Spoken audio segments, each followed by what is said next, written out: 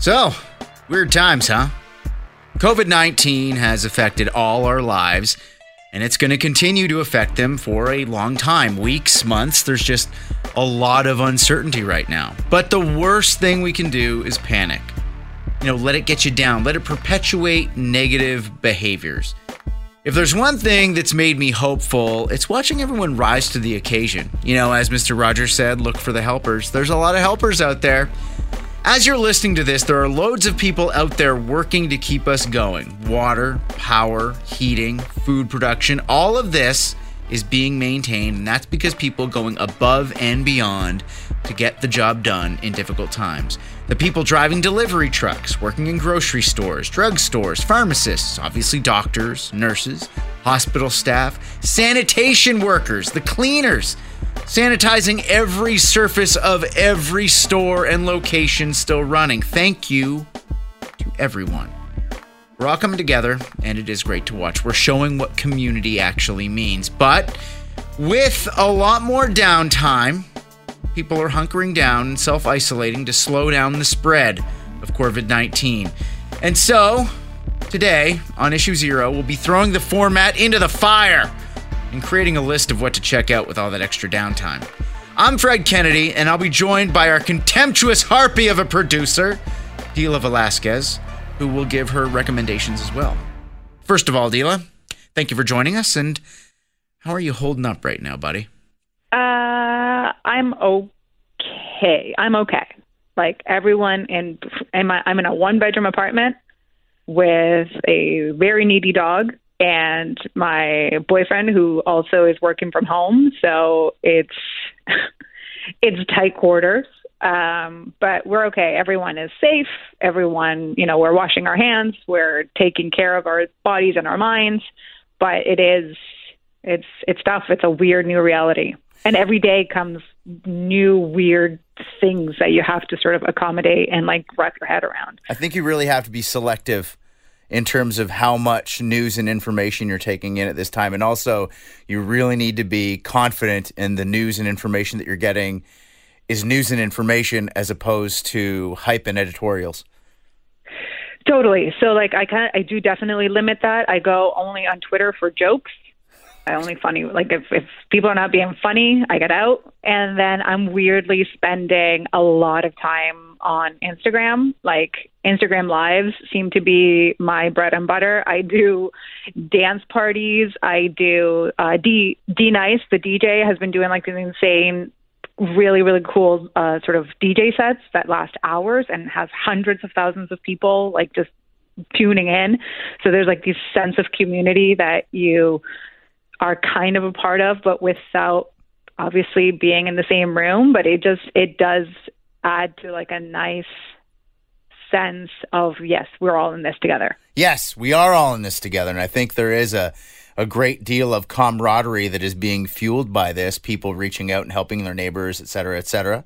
But I want to talk to you about content you're consuming, because let's be honest, the podcast that I normally do, I don't have time to sit down and script it out and write it like I normally would, because I normally take the train. That's where I get my writing done. I can't do that right now because as soon as I get home, I'm dealing with the kids. Everything's up in flux right now, So all of our lives are a little bit we're all accommodating to a new reality. And I think that's just part of how we're going to do the podcast going forward. We're just going to be more adaptable and flexible. And I think that's the best way to sort of navigate these new waters.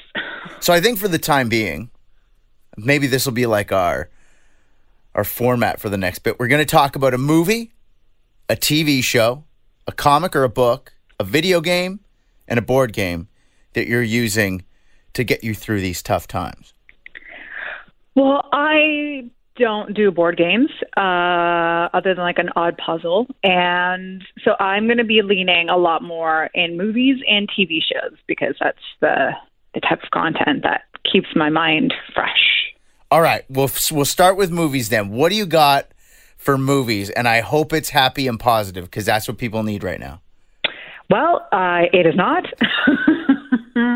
I am leaning right into the darkness My pick is my first pick, and I really, really loved it. I do this thing as part of social distancing with like a friend of mine. We like queue up movies at the same time, and then we hit play, and we weirdly like watch them together.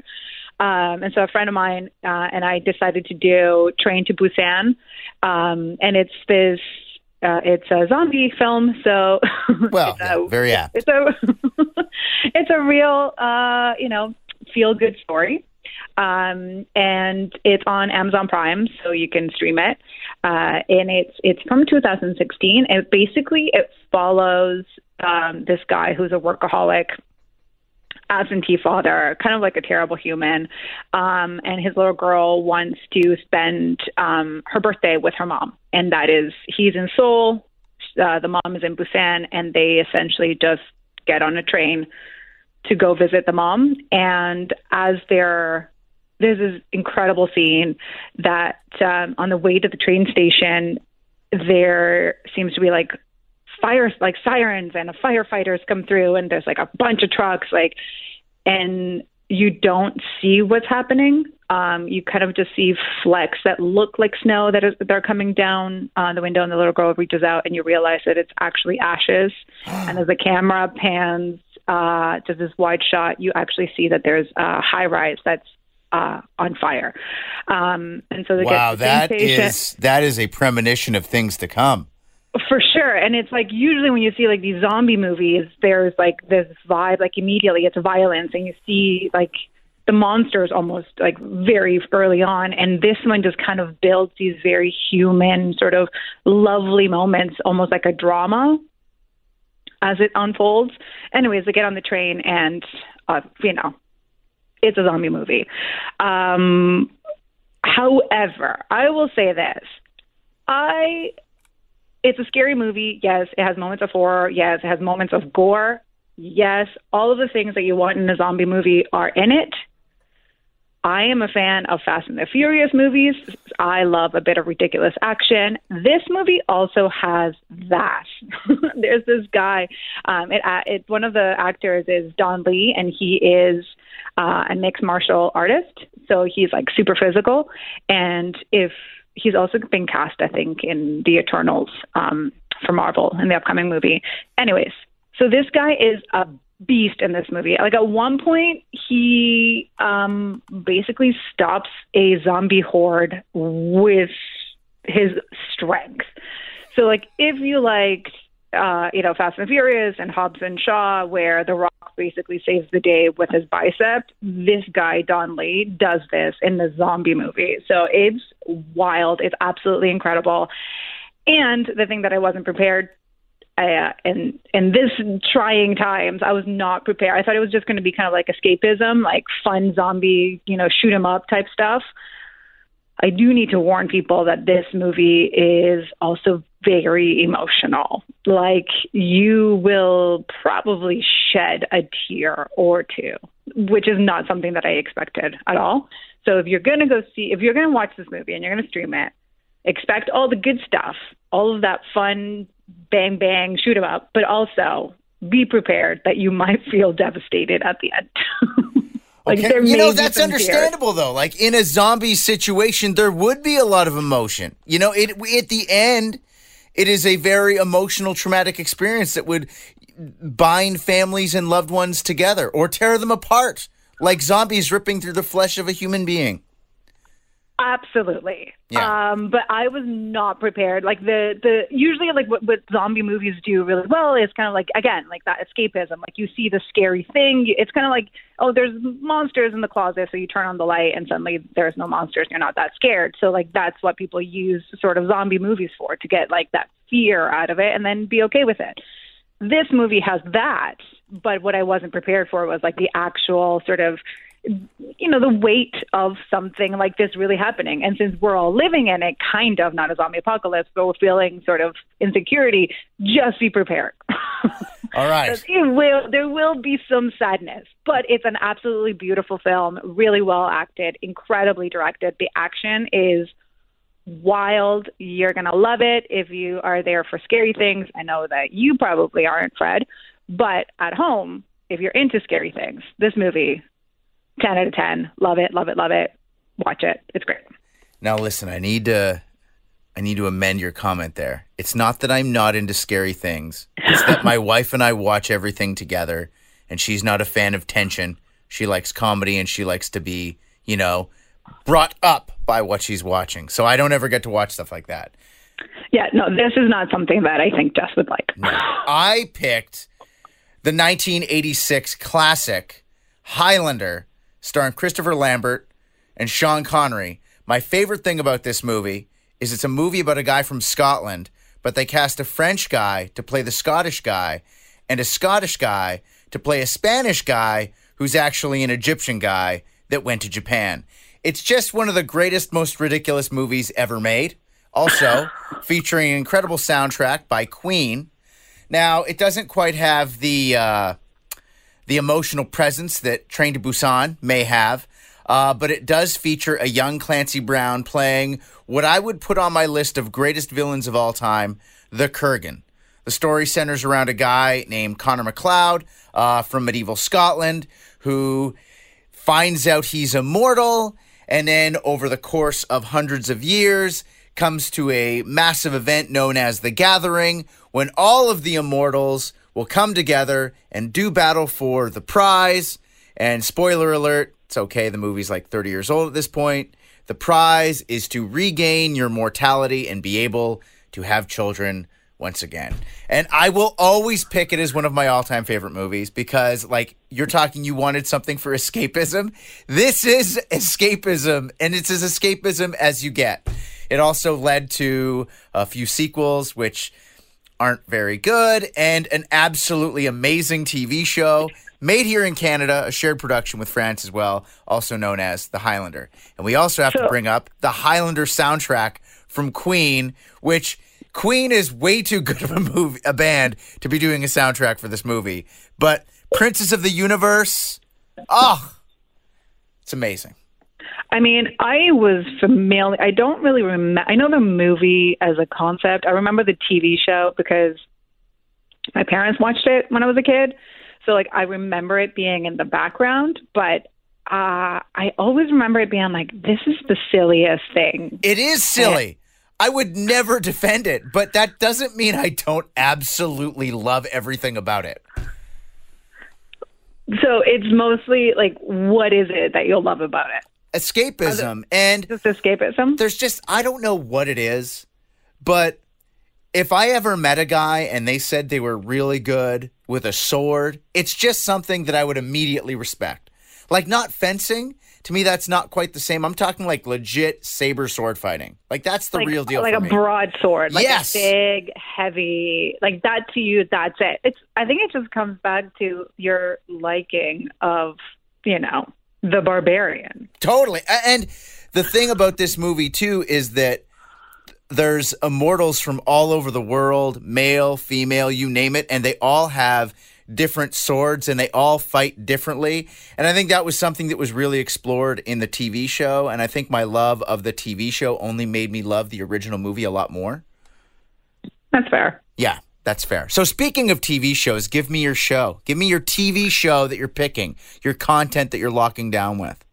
Okay. Well, my TV show right now, thanks to a whole bunch of people who have been telling me to watch Westworld, I am in a binge. I have been living in Westworld exclusively, really, for like a couple of days.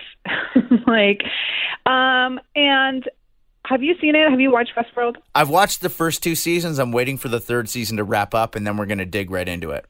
Okay. So I finished the first 2 seasons as of last night. And I almost feel like we can deconstruct and have like a full episode just about all of the thoughts that I have about Westworld. And I'm sure you have them and probably our listeners do. But like my biggest issue with the show thus far, I think it's great. And I hate Westerns. I will start that. I should have started with that. Like I've been told and recommended Westworld for years, and I've recommended Westworld to you before. I know a lot of people have. This is a thing. Like a lot of people have recommended Westworld, and I have to admit that it took me like 4 or 5 attempts at the show to get into it, simply because I do not like Westerns. Like, that is not a genre that I like at all. And so it took me a while. Also because the first episode basically has two women being brutalized, who then clearly you feel like, oh yeah, they're going to be brutalized, and then they're going to be like the heroes of the story. And that trope is, I find, really, really boring. So having said all of that, it took me a whole bunch of tries to get into it. But then, you know, it took a pandemic for me to get into it, and I did. And now I'm in it. And I will say this, like, the first season is really super interesting, and it poses a lot of questions about, like, identity and what it means to be human, and, like, really great, fascinating sort of questions about, philosophical questions about humanity. And, like, I was there for all of that.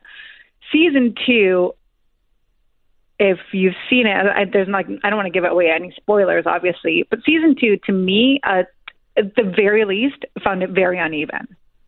Yeah, I'll go down that road with you. I agree. I really like the thing about that show that I like the most is that, to me, it's a dissection of social media. I feel it's a dissection of the way that people react in a world without consequence. And that is the way you see people behave on social media itself. You've got a separate life. And you notice this with your friends. Their online persona can be very different than their real life persona. And I find that very frustrating as people. And that's what it comes down to, is how long will you stay genuine when you realize you don't need to be? And that's the big question about that show. Although in the show, and we won't give any spoilers away, it really comes down to the users being given consequence. That's what happens in the end. Well, that's all I can say. For me, anyways. For me, like, I actually think it's more, I think it's a bigger question than that. I do think that it deals very much about sort of identity and freedom and the, obviously, choice. I think choice is a very important question, which obviously comes into, like, some ideas of, like, faith and all of that. Like, I think, like I said, that's why I think I love the sort of the philosophical questions that the show poses. I think the show works best in those very sort of human, small, quiet, one-on-one moments when they actually really get to expand on the characters and the reasons why they're acting the way that they are, the choices that they're making, and all of that. Like, I think that is, like, particularly, I look at the Teddy character and his arc and how fascinating that is. Yes. And, you know, fairness, like, that I think is a very good execution of what I think the showrunners are trying to do and the creators are trying to do, but when they're posing those questions about choice and individuality and what it means to be human or humanoid. Where I think it lacks is, and where it's really, like, super uneven and messy is the word. I think I wrote it, like, in all caps as I was writing to you about this episode, is that is the idea that it's these big sort of set pieces, the shoot 'em ups, that are kind of, like, wedged into the show, like the big let's kill a whole bunch of people, and it's like, okay, but, like, that loses me. Like, I found second season to be really hard to follow, and not as much as, like, what the story is, but, like, the drive of the characters to do what they did. And that's what is, like, that feels like, if there's a Venn diagram of, like, what people are doing and how their actions are sort of supposed to be interacting, like, there's major disconnects, and it feels like almost like plot holes.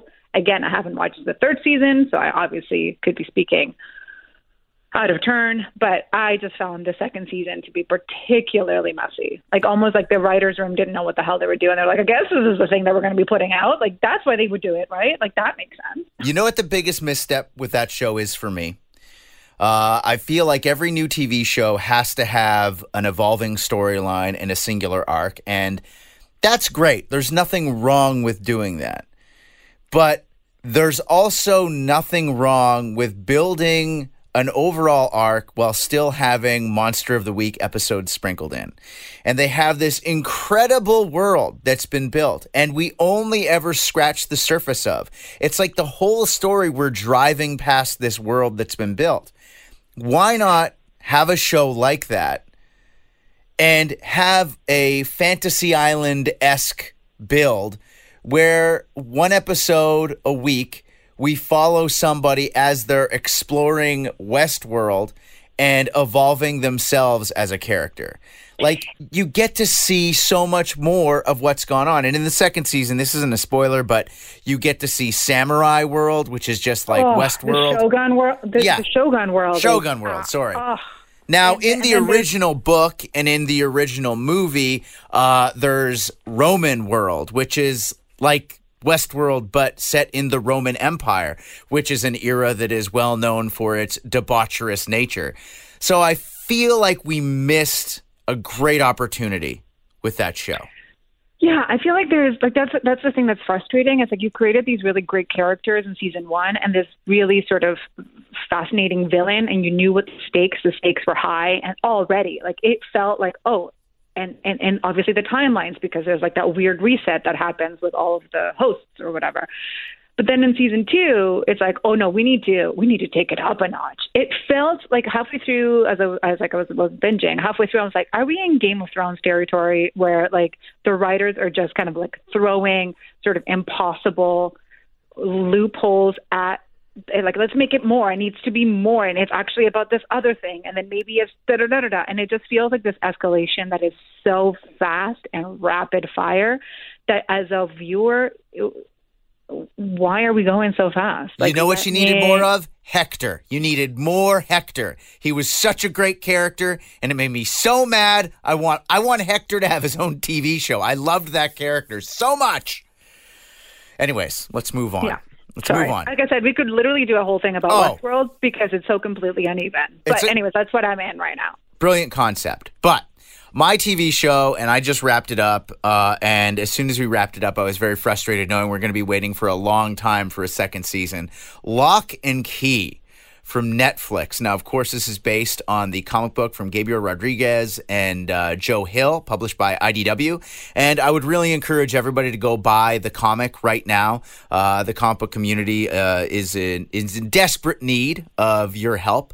And there's been so many great properties that have been adapted into movies and television series, and Lock and Key seems to be the latest big one. And I did not expect to like the show as much as I did, especially given how many changes they made between the show and the comic. But I was thoroughly captivated, and in the very final scene of the last episode, I realized that they had pulled the rug right out from under me, and I didn't even realize it. And I should have known, because I've read the comic.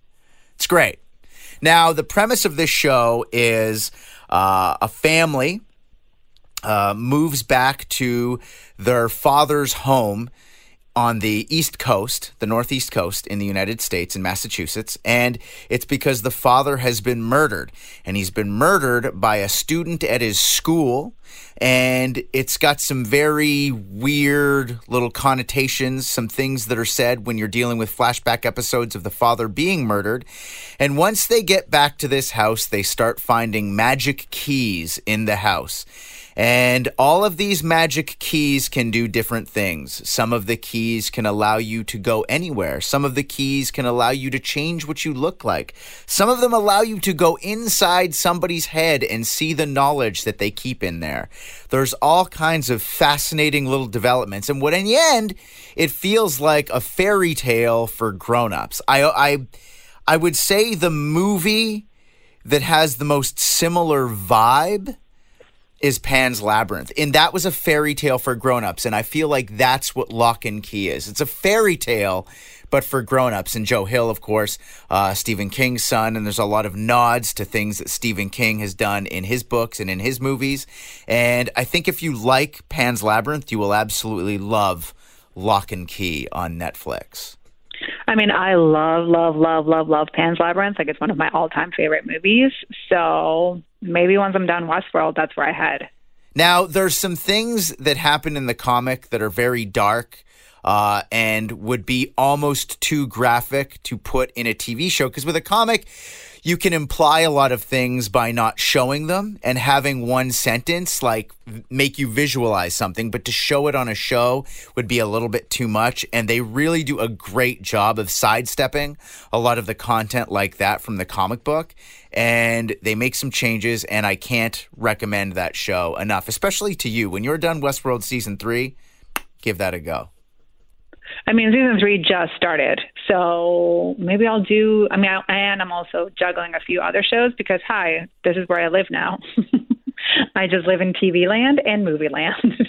So what is your book/comic? So as we know, I do read, but like my book right now has nothing, like I don't think our audience would care. What is it? Just tell me what the book is. Just tell me what it is. I'm reading Little Weirds by, oh my gosh, Jenny Slate. Jenny Slate wrote this lovely book about about her life, but also about other things. And it's lovely. It's weird. Say the line, Dila. Say the line. Money, please. Yeah, no, I love Jenny Slate, so I love the book, and it's a little treat that I read, and I love it. But I don't think our audience is really going to be into Little Weirds. I had been checking out the new Black Widow that I think it's like Spider's Web. I can't even remember the name of it, but I haven't gone to a shop to pick up the latest versions, and I really like going into comic book shops. So anyways, so that's why my comics and books selections I don't think will work for our show, but I have been playing Control on my PS4. So if you want to talk about video games, I can talk about that. Yes. What is your video game? Control. Explain this game to me. Okay, so I don't know if you've heard about it, but it came out, I think, I'm going to say in August of 2019, which now feels like 18 years ago. But it's this sort of action-adventure video game. It's by Remedy Entertainment, and it follows this really, really cool redhead. Kind of reminds me of Black Widow, to be perfectly honest.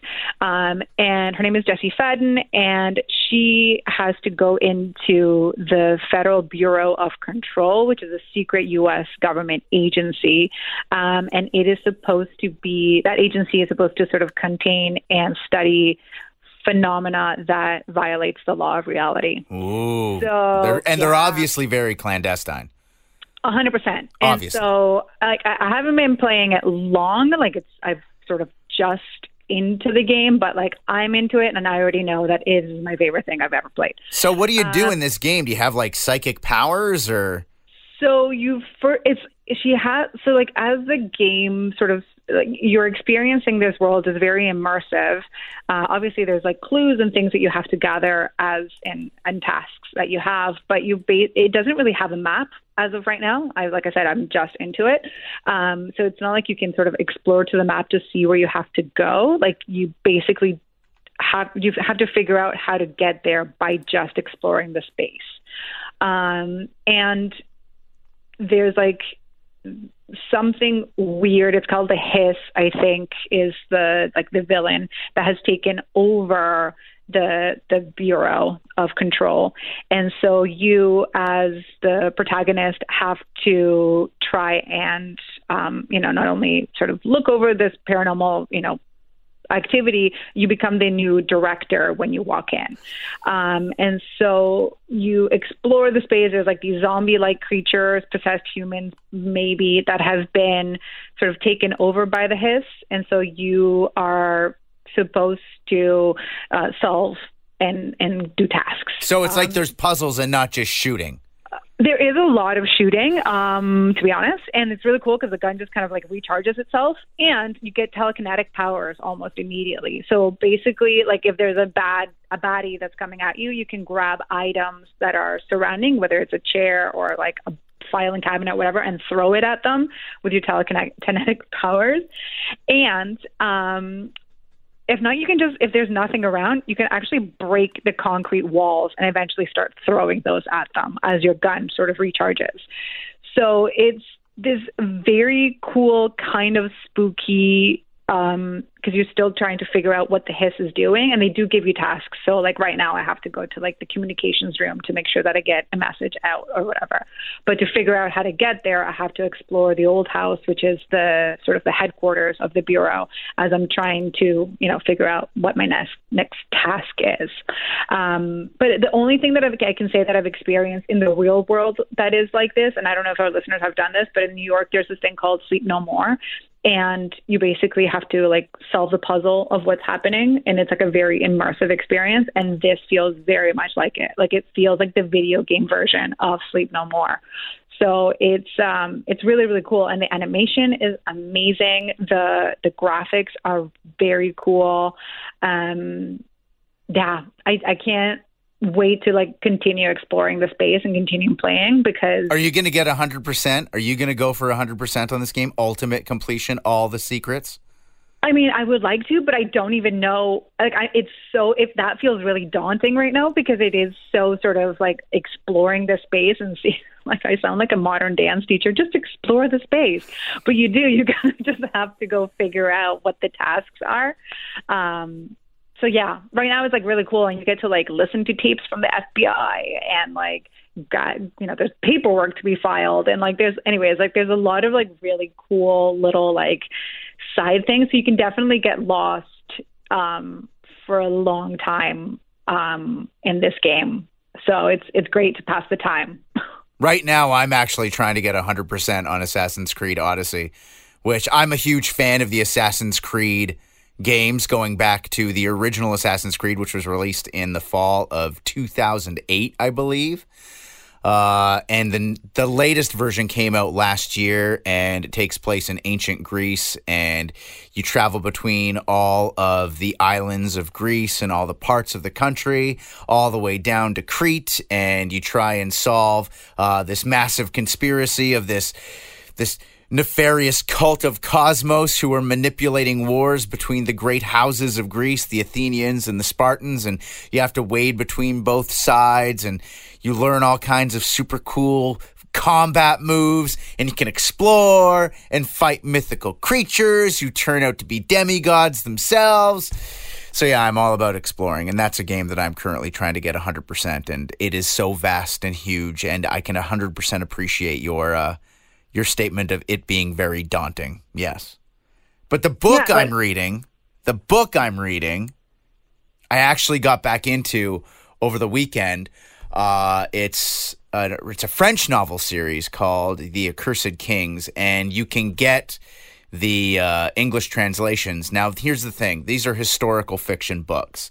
They were started in 1955 by this guy, Maurice Drouin, who was actually one of the leaders of the French Resistance, and he was a professor of medieval history in France. He started in 1955 and didn't complete the series until 1977. And George R.R. Martin has gone on record many times saying that this book series was his principal inspiration, along with the War of the Roses in the United Kingdom, for the involvement of Game of Thrones. And when you read the first book, which is called The Iron King, about King Philip the Fair of France, who's a real guy, you can 100% see the correlation between that main character and Tywin Lannister. Like, Tywin Lannister is King Philip IV, Philip the Fair of France. Now, this book takes place over 100 years. It follows 5 kings from the Capetian dynasty and the first 2 kings of the House of Valois. And just the beginning starts with the purging of the Knights Templar in France. And when the leader of the Knights Templar is being burned alive, he recants his confession to devil worship and curses the kings for 7 generations. And when you read the book, it's all historically accurate, but there is so much intrigue, incest, and debauchery that you can't stop reading them. And each book follows a different era and a different character. The 7 books, of course, starting with the Iron King, going to the Strangled Queen, the Poisoned Crown, the Royal Succession. My favorite book is The She-Wolf of France, which deals with Baron Roger Mortimer escaping from his imprisonment in the Tower of London, going to England to lead a plot back against France. It's fascinating. If you enjoyed Game of Thrones for the intrigue and I didn't see that coming, but you really should have, then you will absolutely love the Accursed King series. So that's my pick. Are you bored? Do you not care about this at all? I mean, no, I'm into it. I just, it's historical fiction. That's not my jam. You should, buddy, you get your English muffin and you put that intrigue jam all over it because it is a good time. I'm telling you. So you don't play board games. You don't play tabletop RPGs. What else you got for me? Give me something else. Give me one more thing. You got 5 things here. I mean, I have, my next thing is a 1-2 punch. And that is What We Do in the Shadows. Because it is very few things on this planet make me happier than Taika Waititi, as we know. If you know anything about me, you know my love for Taika. It runs deep. And so the other day, I think I was just having a bit one of those this is a sad time that we're living in. And I turned on the TV and pops up the movie, What We Do in the Shadows. If you haven't seen it, you've seen it? Oh, 100% I've seen it. The movie I actually watched during my 24-hour walk for wishes last year.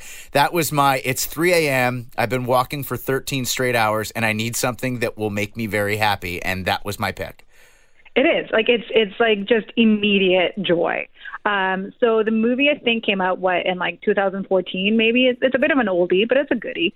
And I don't know, I'll just explain it quickly for those who haven't seen it. It's basically a mockumentary of a documentary crew that follows a group of vampires as they live their daily lives in New Zealand.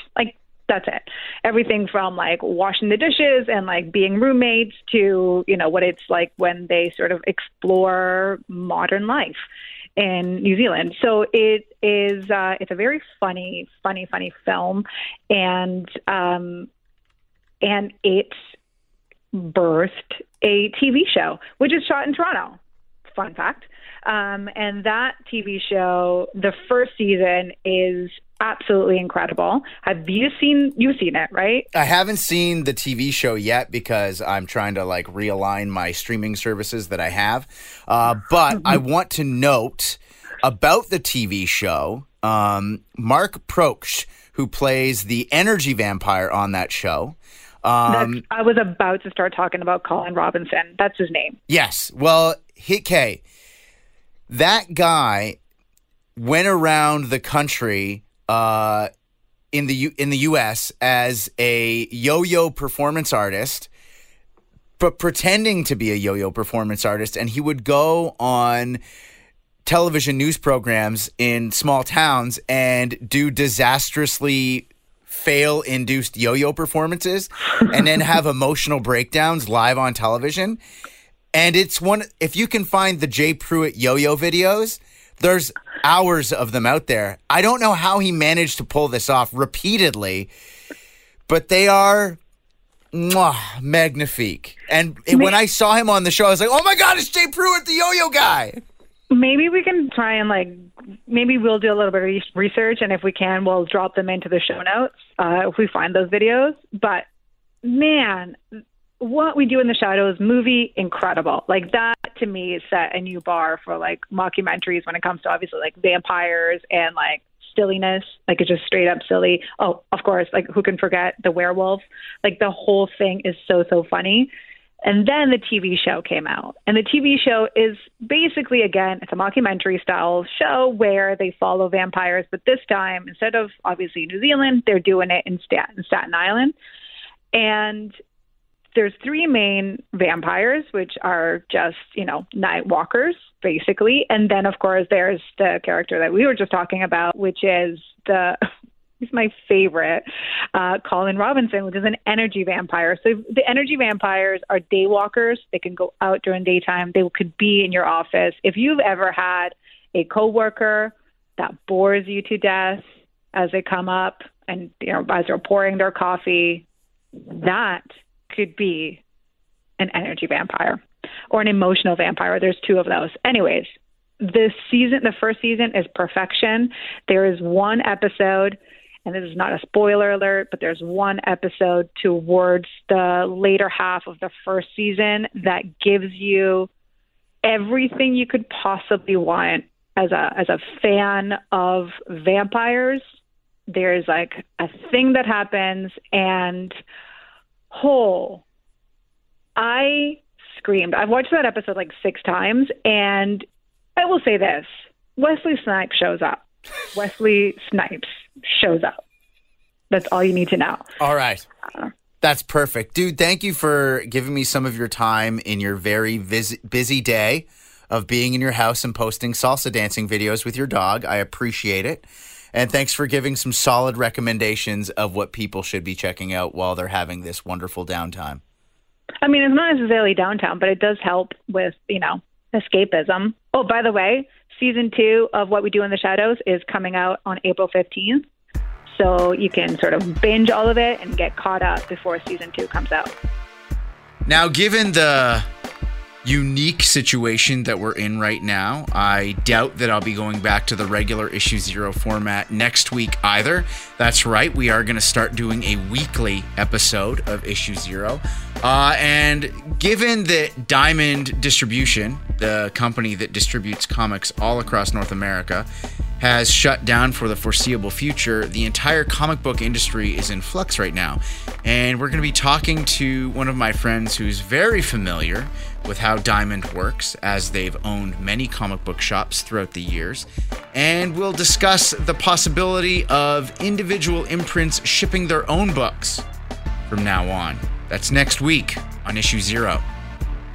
Now, usually we end the show with some recommends, but now we want to hear from you. Tell us what you're watching, what you're playing. Listen, we need to share the best way to pass the time, so make sure you reach out to me. You can find me on Twitter at fearless_Fred, on Facebook and Instagram, and you can email me at issue0@curiouscast.ca.